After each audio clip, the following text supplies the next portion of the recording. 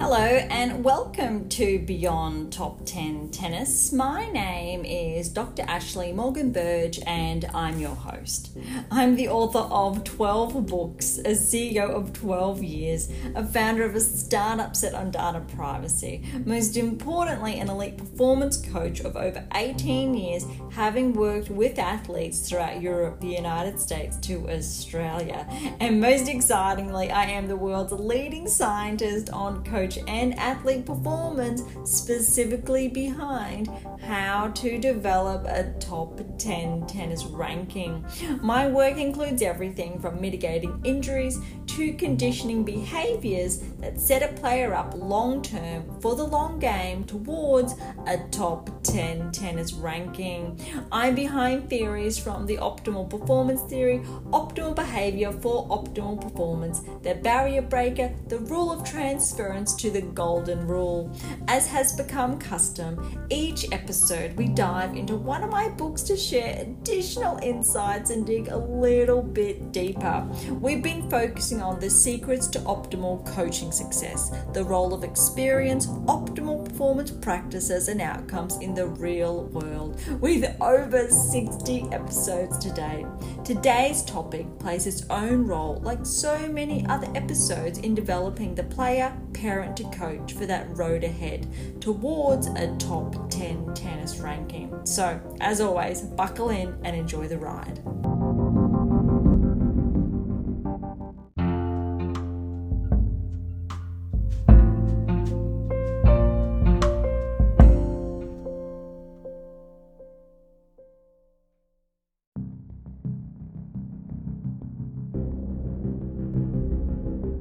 Thank you so much for joining us today.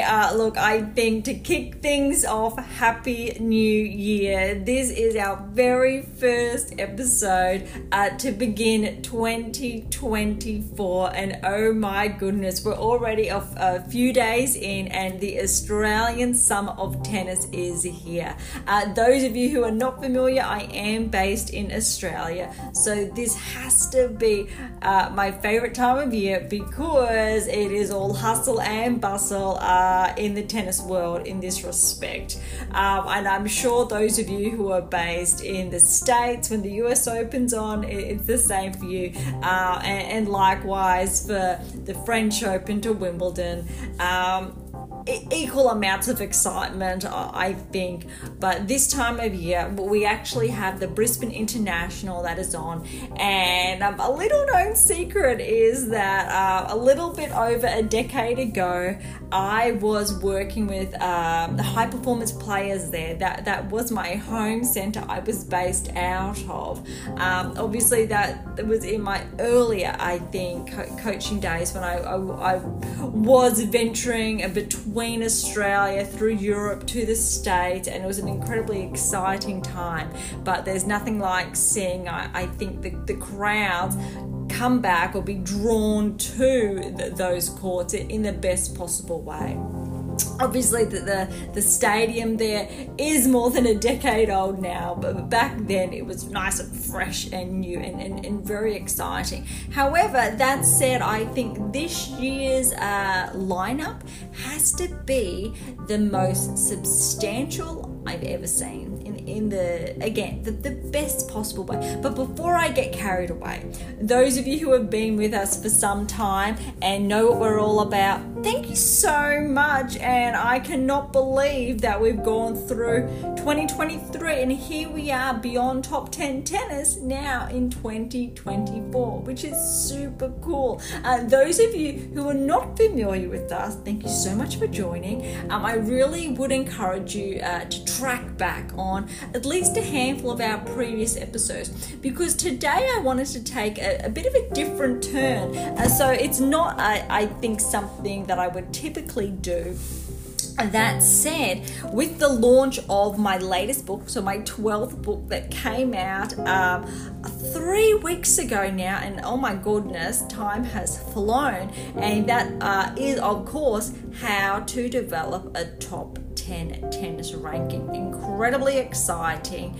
And look, I'm not going to fib here. I did take a little bit of a hiatus over the Christmas period just to, I think, catch my breath, because it was such an intensive period, launching Beyond Top 10 Tennis, sharing key snippets to insights with each and every one of you, which has been so incredibly rewarding that here we are, we're in 2024 to just share even more. Although this time around, I'm not writing. I'm sure it's going to happen, but at this point in time, with obviously that book just fresh off the press in a manner of speaking, these forthcoming episodes are just you and me. In a really good way, without the distractions, which gives the chance now again with Beyond Top 10 Tennis and the release of how to develop a top 10 tennis ranking here to share, I think, these new insights. Look, we are going to get to today's key segment and the specific, I think, share those insights on, I think, this section in the chapter we're up to on the secrets to optimal coaching success. But I think it is really, I think, paramount to share with the Australian Summer of Tennis. We've got the United Cup going and the Brisbane International. I know there are other events happening, but I really want to focus on these two because they really do have specific draw cards. And I think by that I mean Osaka is back, Nadal is back, Kerber is back. Look, we've got Thiem is back. He had to go through qualifying. You've got Swiatek leading the way, Djokovic as well, Pegula in equal amounts. And these we're just crossing over between the United Cup and the Brisbane International, primarily again because they are the two, I think, making a lot of noise for good reasons in Australia.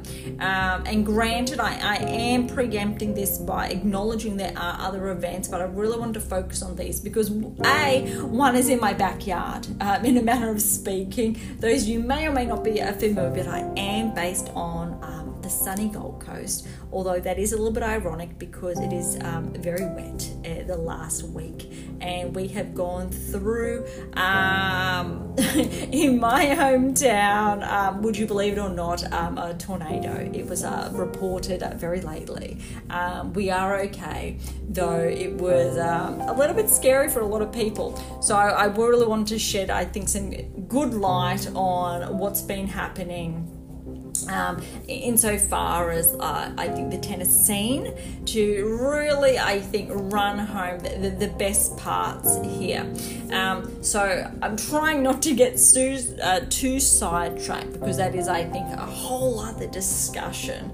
But it's those of you who are not based in Australia or in the southeast, it's welcome to Australia. These things do happen, and through summer, we do have the wet season, but also the wonderful weather. And when all of that's done and said, it's really important, I think, to shine that light on where it really counts.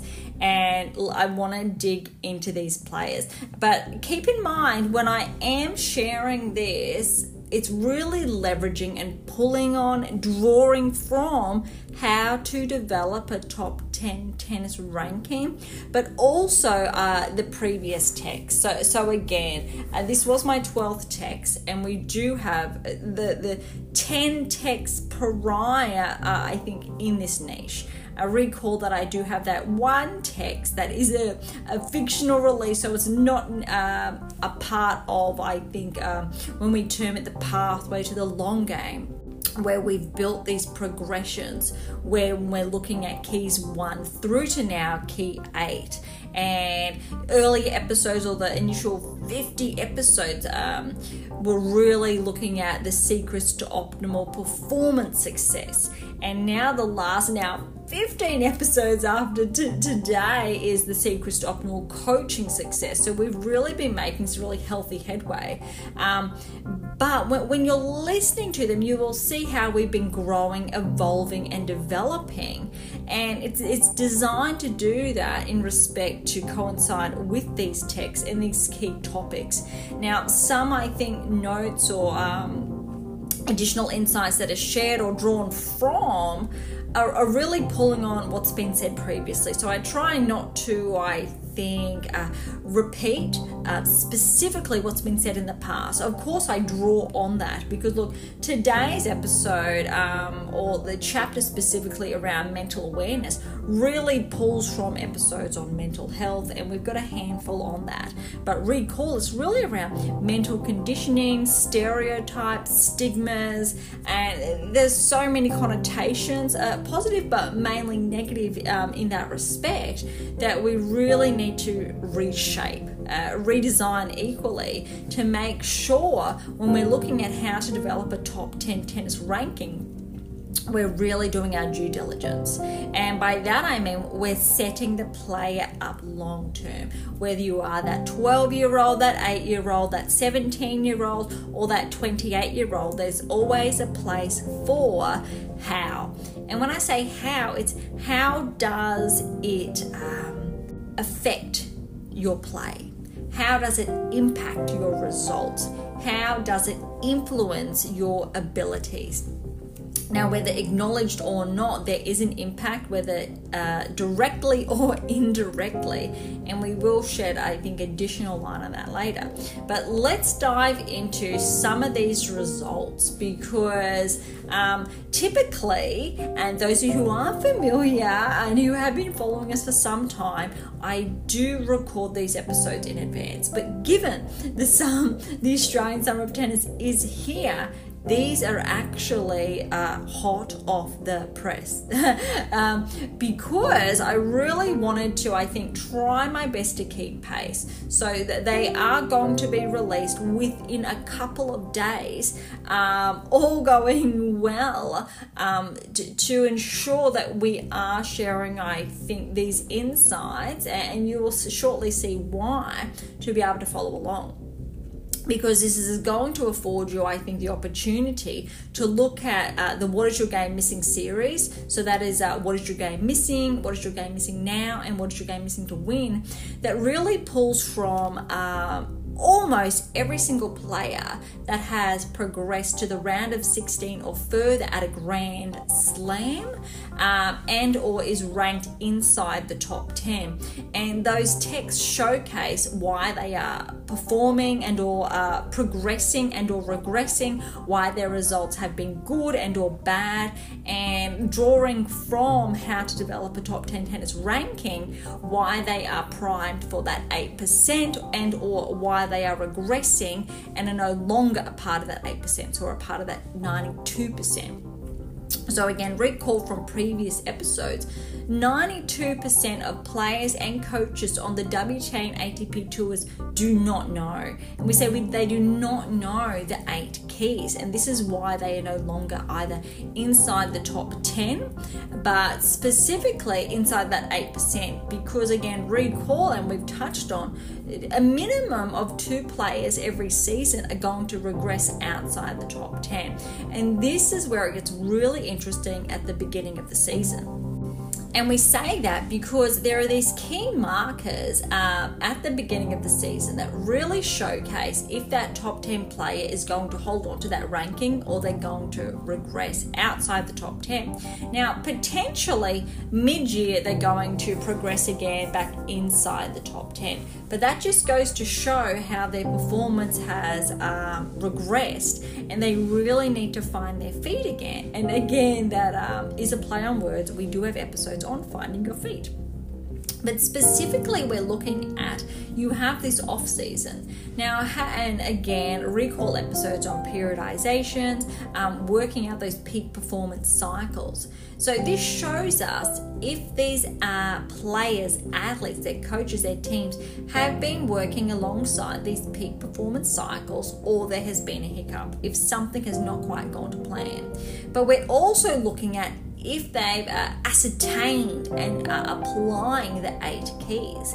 Now, visually, and again, because I've been doing this for such an extended period of time, when I'm able to view these athletes, these players live in action, I can almost immediately share the output, if they are going to regress, if they are going to progress. And one of the texts, the 7 keys to optimize your life, which really is looking at tennis as the blueprint that showcases those initial 7 keys. I think the title does not do it justice. However, I have shared why previously, so I won't dive into that. But specifically, we know if they are applying those keys specifically, that will allow them to progress and or regress. And I know it can appear quite confusing at times. So this is where I think the body of work is so extensive that it's I'm really trying to not mix it, because it really needs to be shared on we'll go 1, then 2, then 3, opposed to 1, 5, 10, 9, 2. And I say this in the best possible way, because to develop a top 10 tennis ranking, it doesn't happen overnight. It's a journey, and that's where the pathway comes in, the long game comes in. So recall though that initial 10 years of play, that transition into that second 10 years of play. So that's 20 years of play. But more specifically, when we're looking at the markers and the progressions to regressions, setting up the season, the 92% to the 8%, the 8 keys, the 7 keys, because recall the 8th key really solidifies the 7 keys and is shared more specifically and concisely throughout the latest release. And if you're yet to read it, I really want to encourage you to get your hands on it. So we're looking at these key markers to begin with. And if these players have set themselves up to not only maintain their hold inside the top 10, if they're looking at setting their season up right to progress at the Australian Open. So these earlier events, the Brisbane International to the United Cup, we can look at if those markers are there to get that player to the round of 16 or further. Of course, there are markers that showcase us, whether it's a quarterfinal, semi-finals, finals, but we're not going to focus on that. I really want to focus on round of 16 or more. So it includes obviously more in this respect. Again, if you've been following along, the players that showcase the 8 keys more explicitly, they're the ones that make the semi-finals and further, and they're the ones that walk home with the Grand Slam titles. And we've got these key markers here. But what I was sharing from the 7 keys to optimize your life is the predictive analytics, and that it showcases how, for the very first time, that modeling was identified, and it has since been built upon. And again, obviously, in how to develop a top 10 tennis ranking. The What Is Your Game Missing series, though, shows it in action.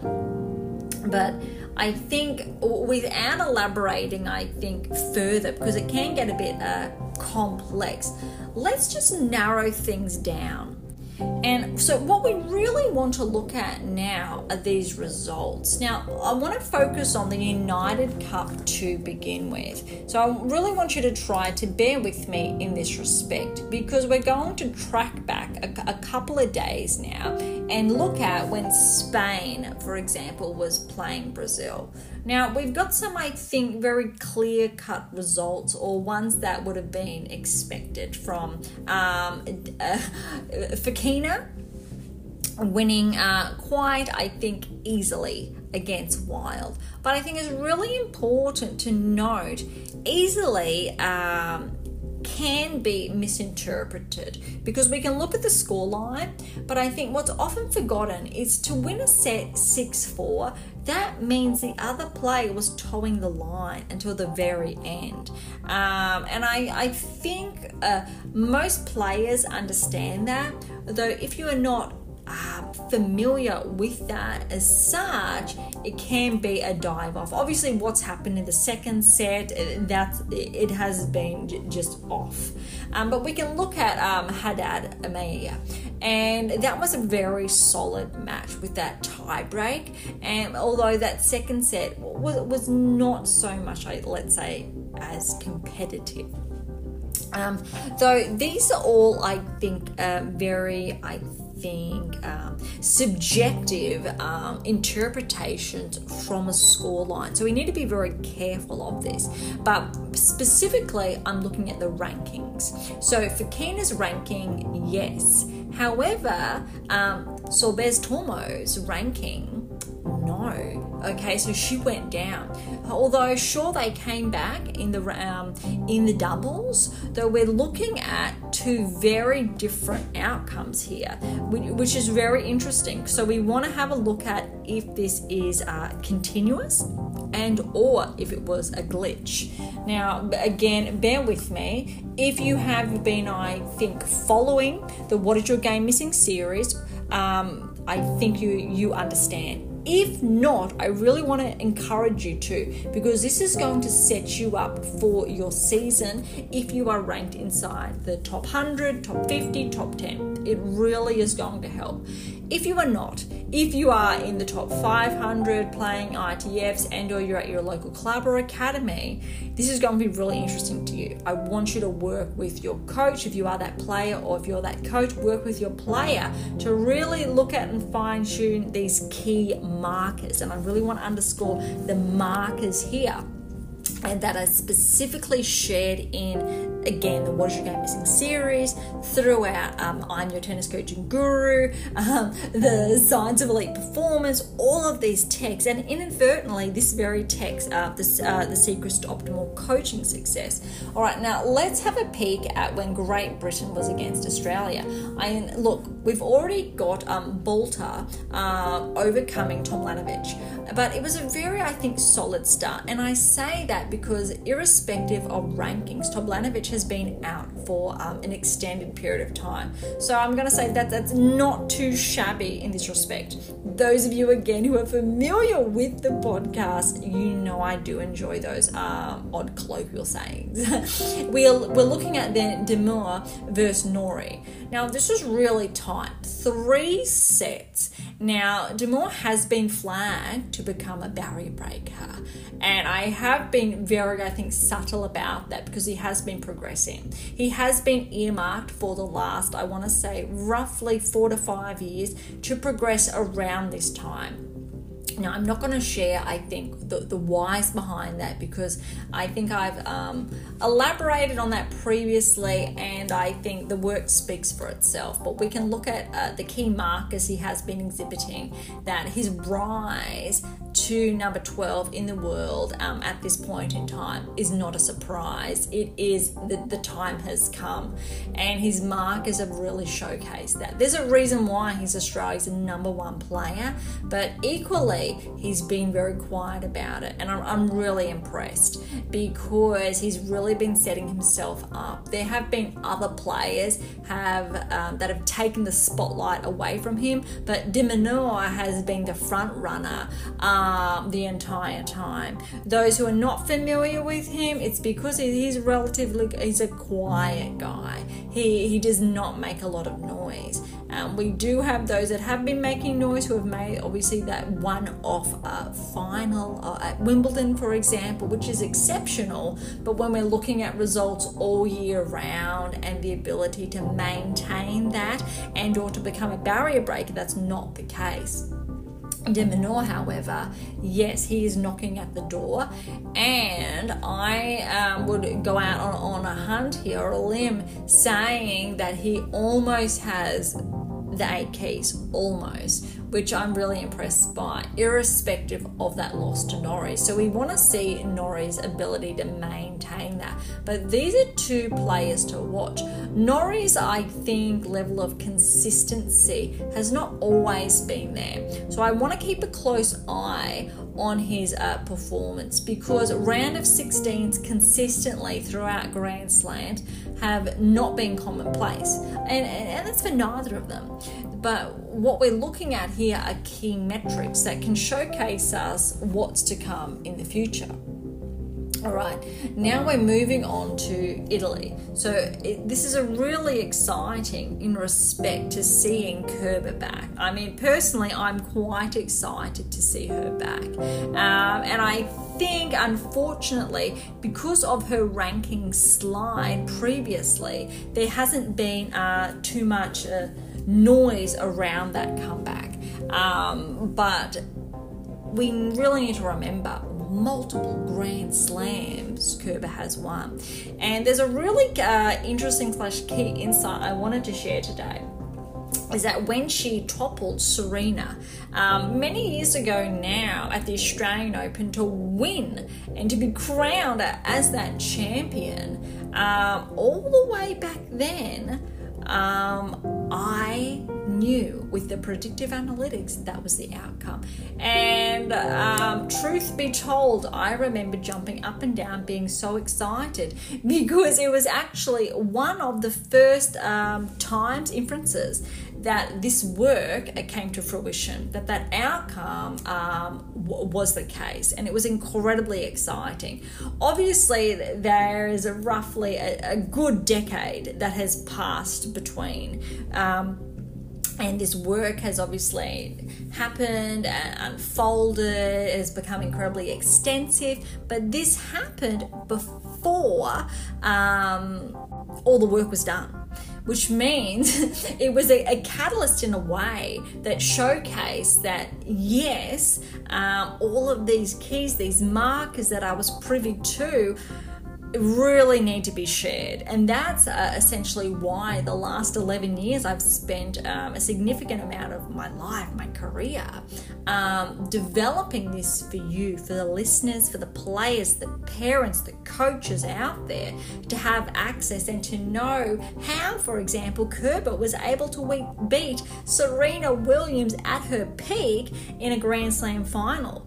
And I really want to underscore that, because it's not just what's been happening recently, it's really underscoring why Novak Djokovic, for example, 10 years ago was on the radar to progress, but why the likes of Federer to Nadal kept on, I think, not just toppling him, but, and this is obviously at the very beginning, why those two were absolutely phenomenal at their peaks, and why it really took Federer and Nadal regressing from their levels, even if it was just for a season, for Djokovic to find his line. Because you really need to remember, both Federer and Nadal were sidelined for similar times, and ironically they both came back to face off in the Australian Open final a few years ago, and that's really exciting. Well, it was at the time, but it's a very exciting metric or statistic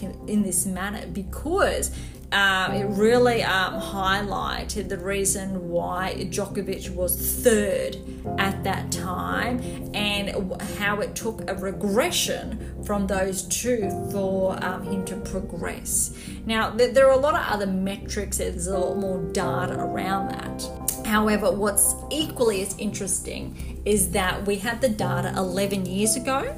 11 years ago, I really want to underscore that showcased Djokovic was a forerunner. He was primed to toe the line with Federer and Nadal if he was able to maintain that hold. And you know what? He maintained that hold, and that is why he is sitting at 23. And I think that's the most phenomenal, I think, part about that. Whereas Nadal had a slight regression. Unfortunately, I think it really can be attributed to a lot of ailments, those injuries that have sidelined him. And it's not just once, it's not just the past 12 months, it's previously.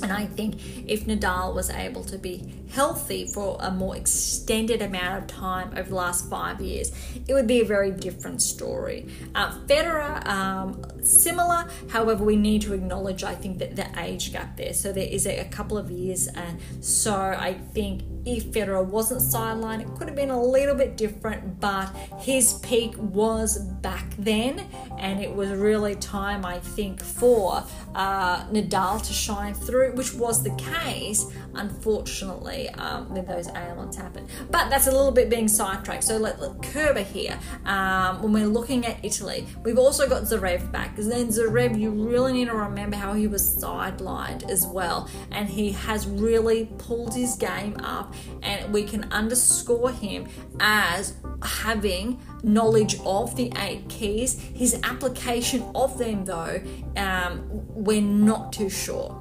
And I say that because his level of consistency is there, but not as good as it used to be. So he's yet to reach the same level that he once was, let's say that 2 years ago, roughly. But these results, with that win against Sinegro, good in 3 sets. Kerber, however, she did go down, but it was a solid. It was a 4 under 5. So I'm going to say that's quite a healthy start.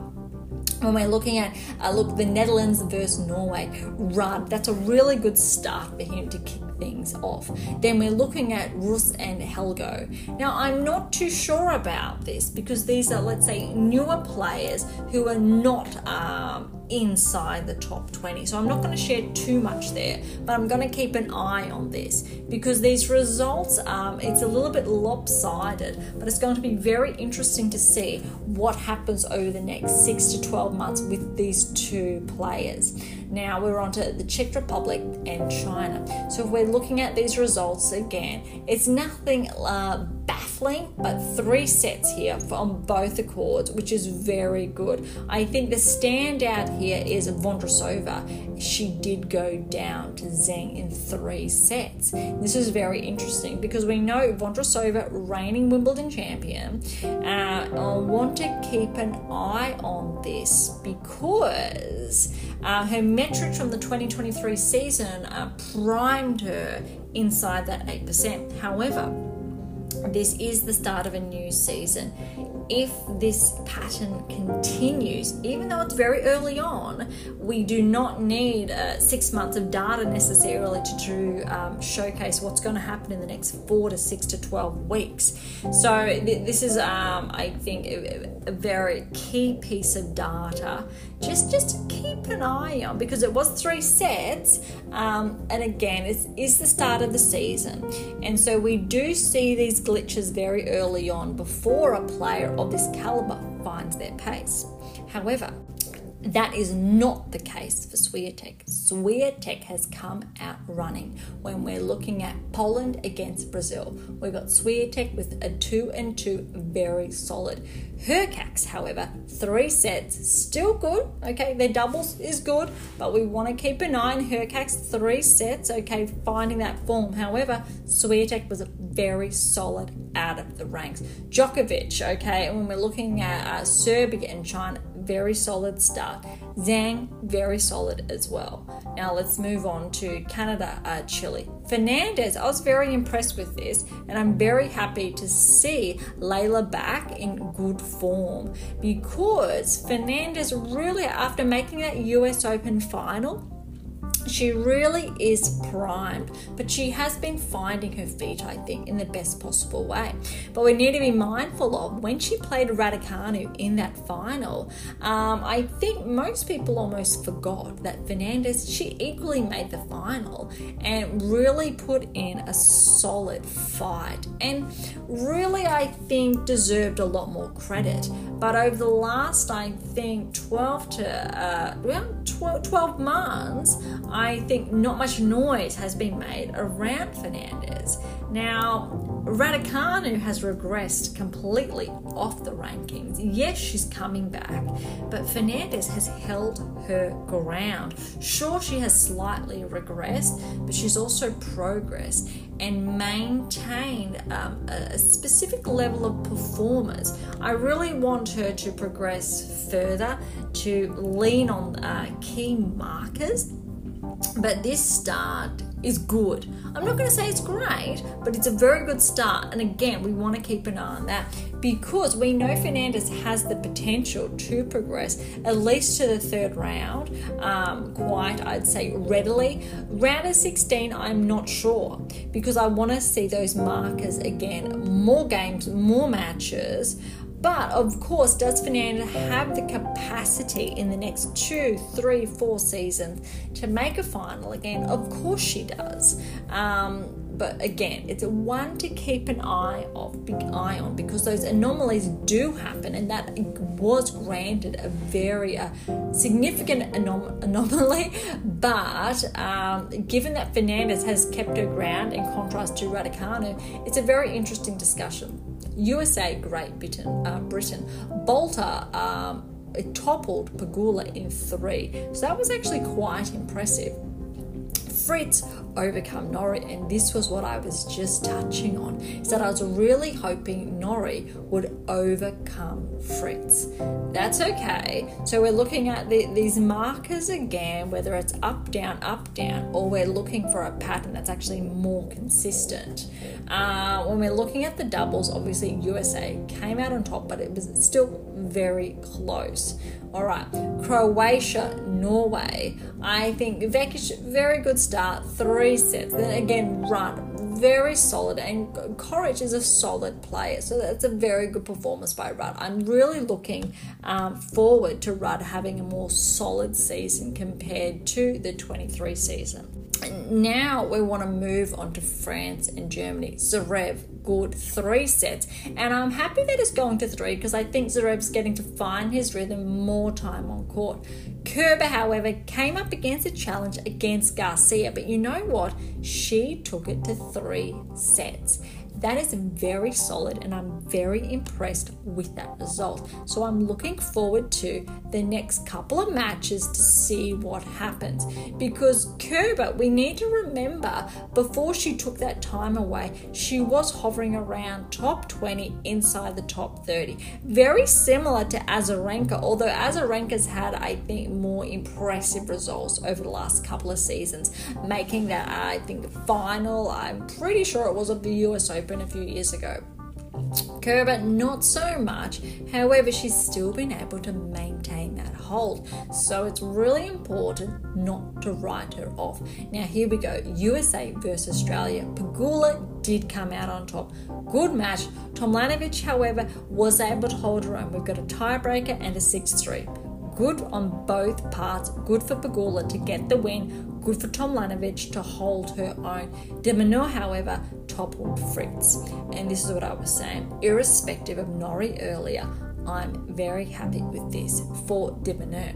Now, I can tell you something because I was watching Fritz in action. So, I was. And looking at De Minaur, not surprised with his performance, very solid. Fritz, however, I think the scoreline looks even more pretty than it could have been or should have been in a manner, because I'm going to mark Fritz as potential to regress, because when I'm looking at his mechanics, it's not there.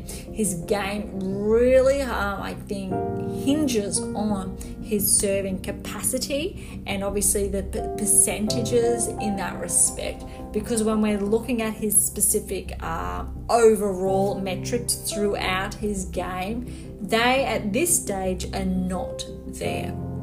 Some of them are, but I'm being very harsh here, looking at that 8%. And when we really want to know what separates the 8% from the 92%, then that 2% that regress outside the top 10, and obviously that's where the 8% comes from, because 2% are going to be displaced. Fritz is looking at the potential of being displaced within the first half of this new season with how he was performing. And I would equally say a performance against de Minaur, how he played, it wasn't bad, but is he primed for a round of 16 or further? At this stage, no. So I really would like to see another match to see if those metrics do change. De Minaur, however, could be primed for that round of 16, potentially quarterfinals at the Australian Open with how he was playing. So that's actually quite exciting, especially for his home slam. Now, I think to wrap up the United Cup, because these are the results that I have to play with at this stage, Swiatek, again, very clean, very solid, straight sets against I'll say Tormo, because that's a 2 and a 1. Those I think players where I'm only pronouncing the second half of their last name, I do apologize, but it is intentional because I do not want to mispronounce your name. So I'm really trying to identify you politely without that mispronunciation, which I'm sure is there. So I do apologize if that has happened, of course. When we're looking at, I think the other side, Fekina did beat Hurkacz 3 sets.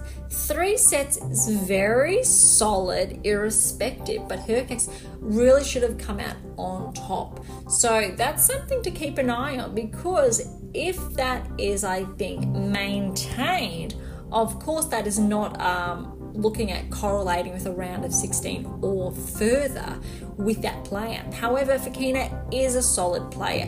He equally was earmarked, I want to say roughly 2 to 3 seasons ago, to progress, and he has been steadily progressing, however, has hit a plateau. Hurkacz, however, has not hit a plateau. He knows how to perform. He knows how to play at the highest level, which obviously resonates with that top 10 ranking. But if these little glitches, we'll call them, continue to happen, he is again primed to regress. Now, there are going to be more than 1, 2, 3 players primed to regress. It's going to be who can hold on to that top 10 ranking the clearest, the cleanest, with their results. And that's where I think the Australian Summer of Tennis gets really exciting, because it can set a player up for the season ahead. All right, let's move over now to Brisbane and what's been happening, because it's actually quite exciting in my eyes, although there has been a lot of rain delays, so we don't have too much data to play with.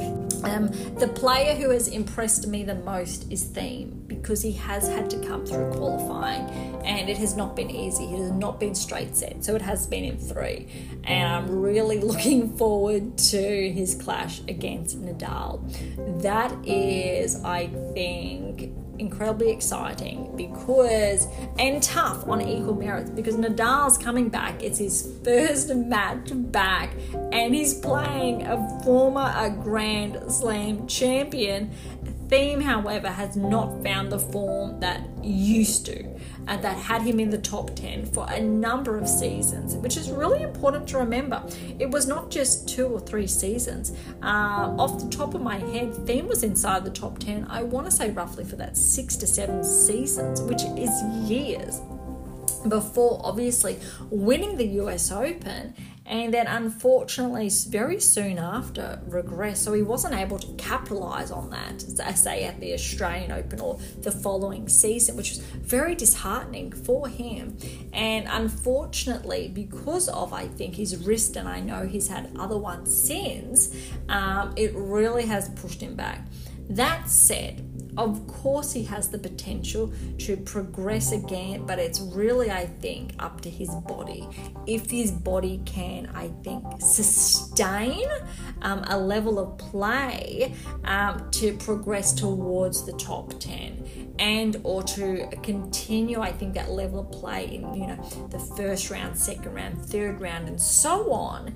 And if his body is up to that level, and there's obviously a lot of conditioning that goes into that, but obviously he does not have access to the 8 keys as it once was.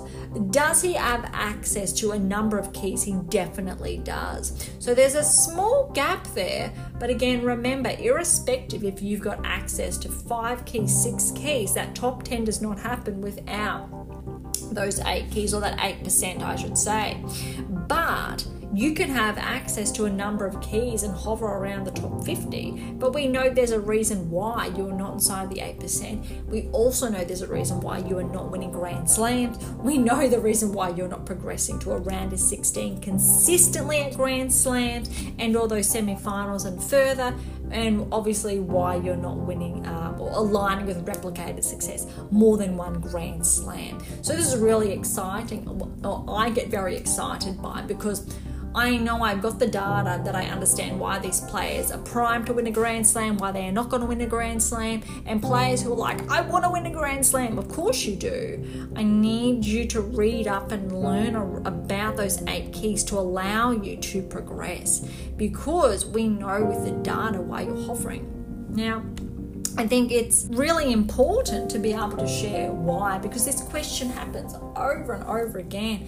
How do we know this is possible? It's not just that we've got the data, it's that we've looked at coaches even on the ATP and WTA tours. We've also looked at players specifically on both tours, and I've worked with a significant number of players over the years, and someone had to step away to be able to build this body of work, and it was a really hard decision, but to allow, I think, the game to progress and to move forward, because my love of the game is absurd in the best possible way, because that's a sacrifice I was willing to make, to go, you know what, something needs to change. And it also, I think, because again, recall in previous episodes I've shed light around injuries, because we're looking at how,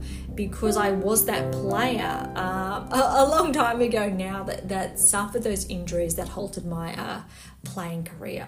And then as a coach, I'd come across so many coaches inadvertently injuring their players, parents coming to me saying, what can I do?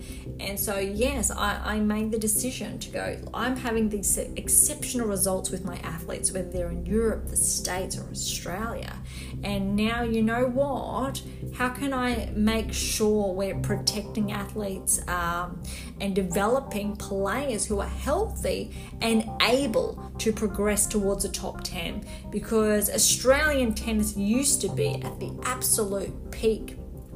We had some of the best players in the world at our prime, and it's completely regressed in comparison, and we know why.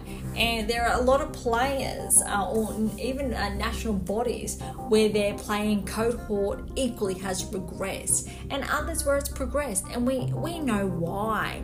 And that's the most exciting part, because it's not something that was done overnight. We're talking about 11 years of data, but also the example of Kerber to Serena is incredibly exciting, to Djokovic, to Nadal, to Federer, looking at why those Grand Slams were achievable.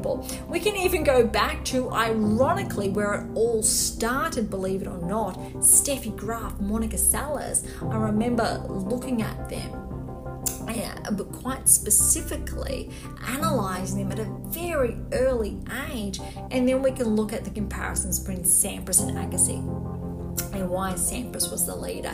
And there are a lot of similarities there between the likes of Sampras, for example, towards a Federer. We can look at Graf and then the generational changes and how then Serena, I think, changed the game and obviously moved past Graf's 22 Grand Slam record, which is really exciting as well. So I think the moral of the story is the data's there and it has been happening for a very long time. In action specifically, 11 years we've been collating that and analysing it. But from a personal standpoint, and I've shared on the innate ability that I've had from a very young age, looking at these athletes, being able to design systems again at a very early age of how to break them down, that has complemented my coaching career. And there are a lot of, I think, coaches out there that do a really good job, but oftentimes it's unsubstantiated and injuries do occur.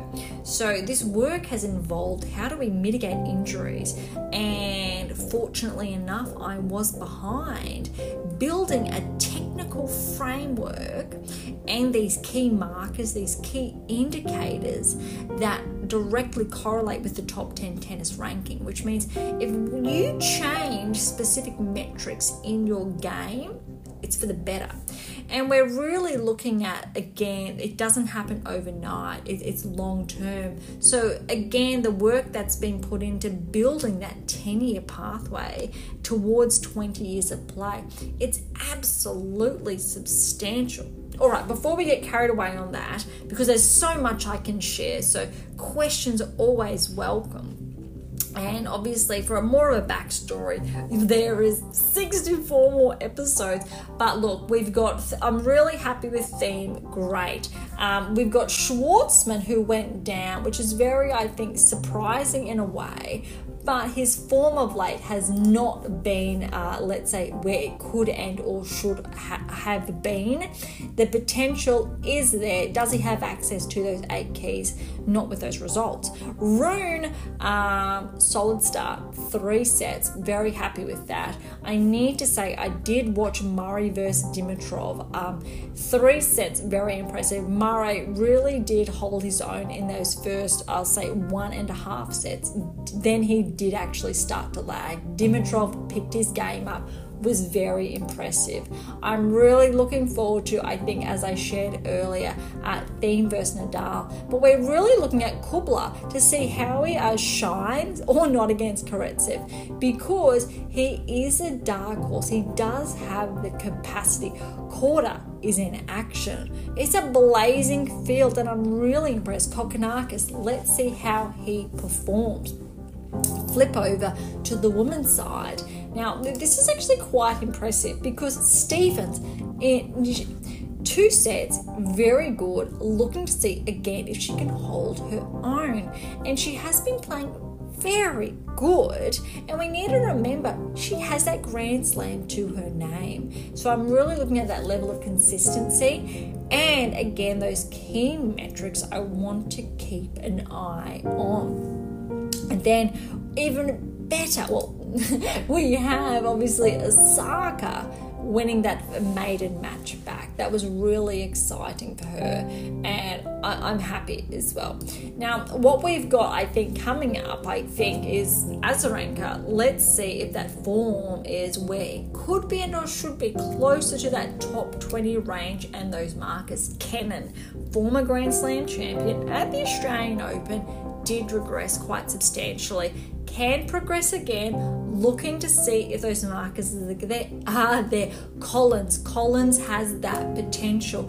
I'm looking to see if those markers again are there, because she has again regressed. A lot of these players who were at their peak did regress, and we know the underlying reasons why. So I really want to see them progress again with the uptake of obviously those 8 keys.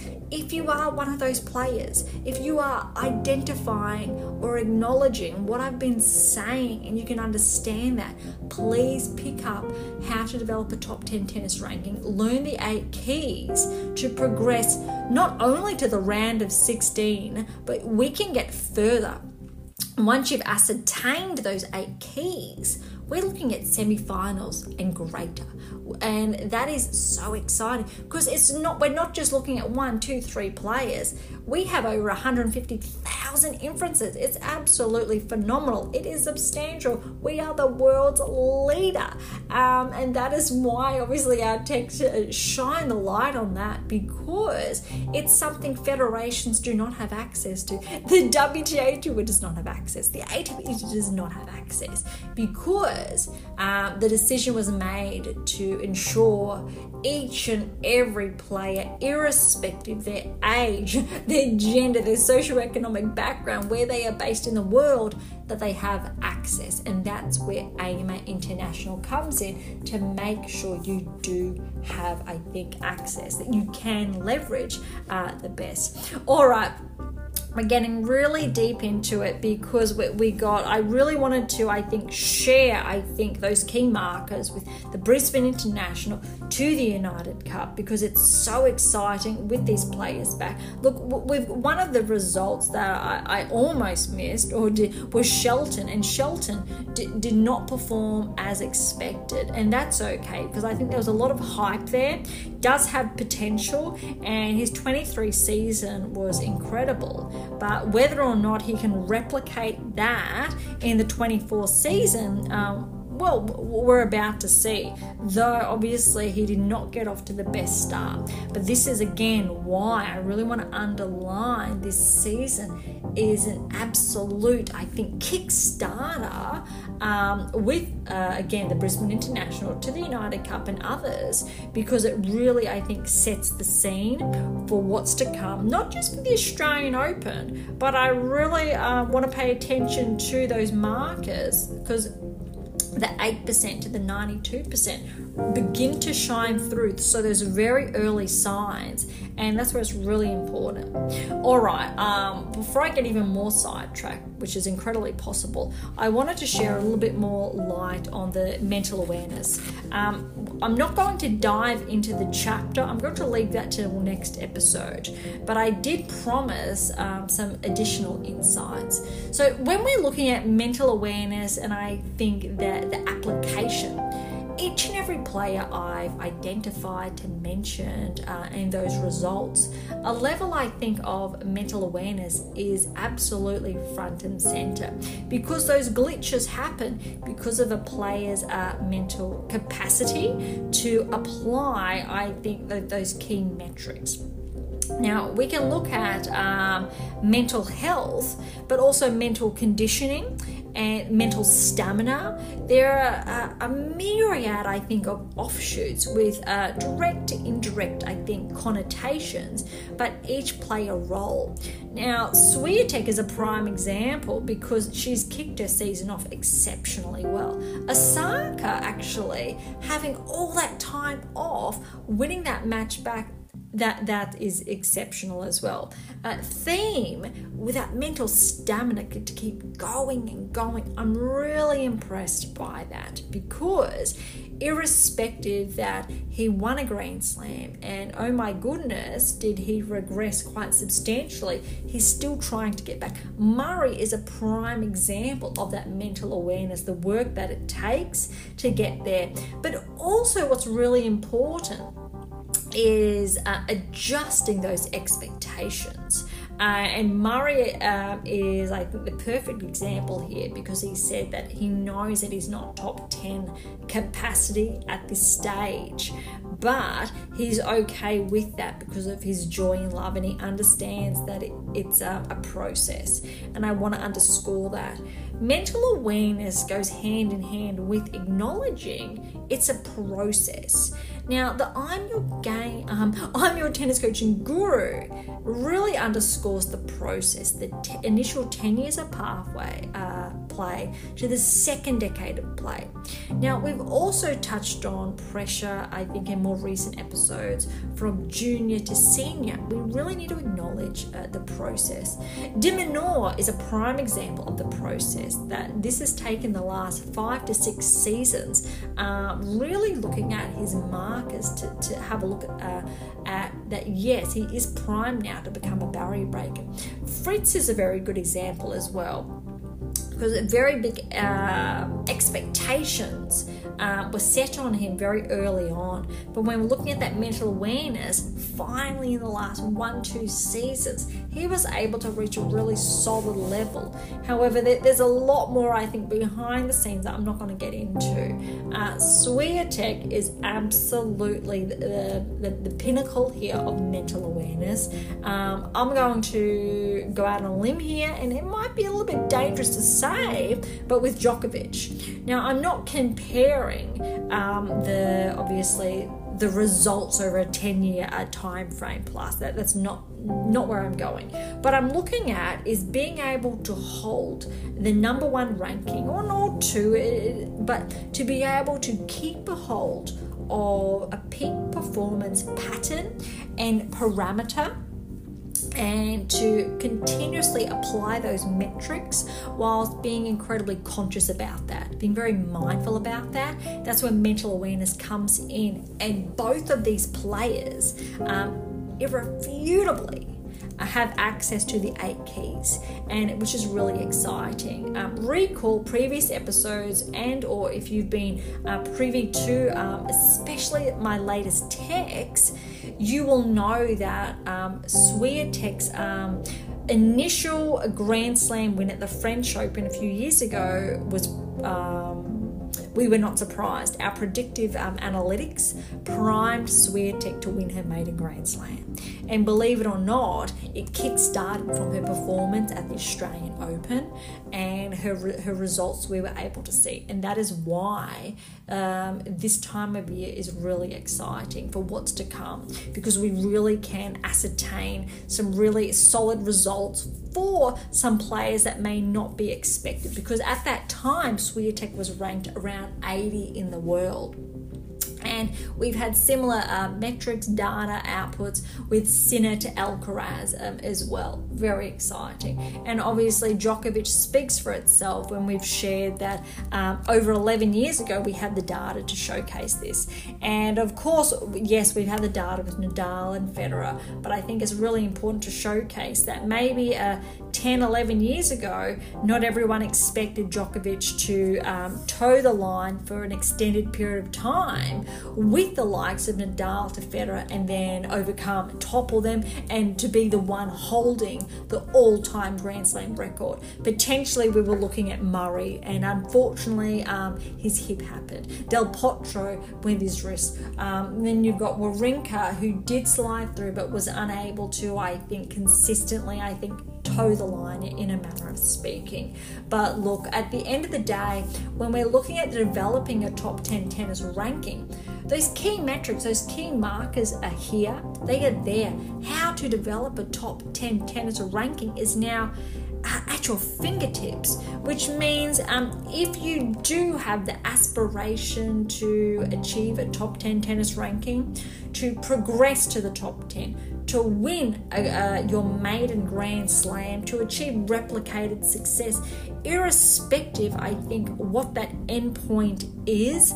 But if it does align with, obviously, that 8% to I think distance from that 92%, to become a part of the 2% that cracks into the top 10 each and every season, we know it's possible, and the pathway is there to progress towards that top 10 tennis ranking.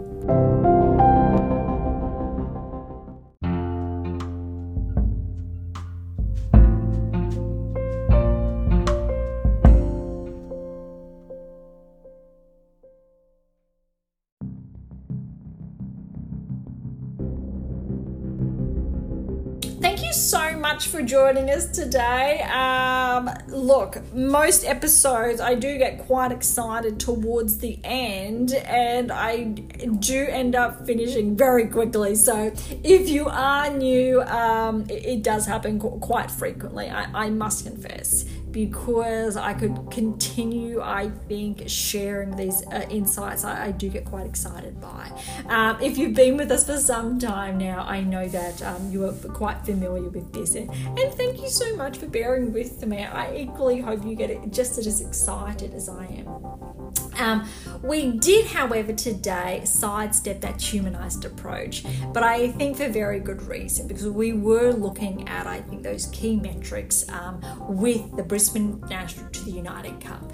But I think most importantly to share now is that when we're looking at those key metrics from that mental awareness, it is that humanized approach there, because mental awareness is in play and in life, which is shared in the 7 keys to optimize your life. Yes, that is a play on words that I think only is sharing or shedding more light now.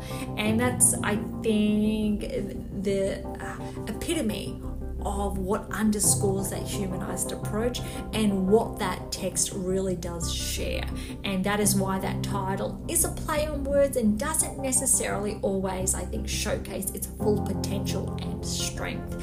And it obviously is compounded even further in how to develop a top 10 tennis ranking. Look, to grab your copy of The Secrets to Optimal Coaching Success and to dive in more to the chapter on mental awareness, head on over to AMA International. To grab your copy of my new release, How to Develop a Top 10 Tennis Ranking, you can also find it on AMA International, but also on Amazon, irrespective where you're based in the world. Obviously, if you're not based in Australia, shipping might be a little bit quicker on Amazon. It does not faze me. So just as long as you get your hands on it, please do. That is, I think, my biggest concern and priority. For any comments or questions, head to AMH or to Topic Thread, the social platform set on data privacy. To interact with Beyond Top 10 Tennis, head on over to Twitter, Threads, or Instagram. To catch up on our weekly coaching tips, head on over to TikTok. And to catch up on our blogs, head on over to AMA International and look for our blog tab, or head on over to Medium. And as always, I'll leave all the links in the episode notes. For something different, head on over to Pink Octopus Books. That's where my fictional release is. To view this week's question and poll, be sure to visit Spotify. Or for something left of field, visit Spruik for some random polls. And of course, if you enjoyed today's episode, please subscribe, like, share, and all of the above will be absolutely phenomenal. For those of you who are interested, we do have scholarships available on AMA International, as well as options to work with me exclusively to optimize your performance and to nudge you closer towards that top 10 tennis ranking, including that 8% to remove yourself from that 92%. So don't be shy and come and say hi. On that note, thank you so much for listening. I'm so incredibly grateful. I am your host, Dr. Ashley Morgan Burge, and this is Beyond Top 10 Tennis, and I'll see you next time.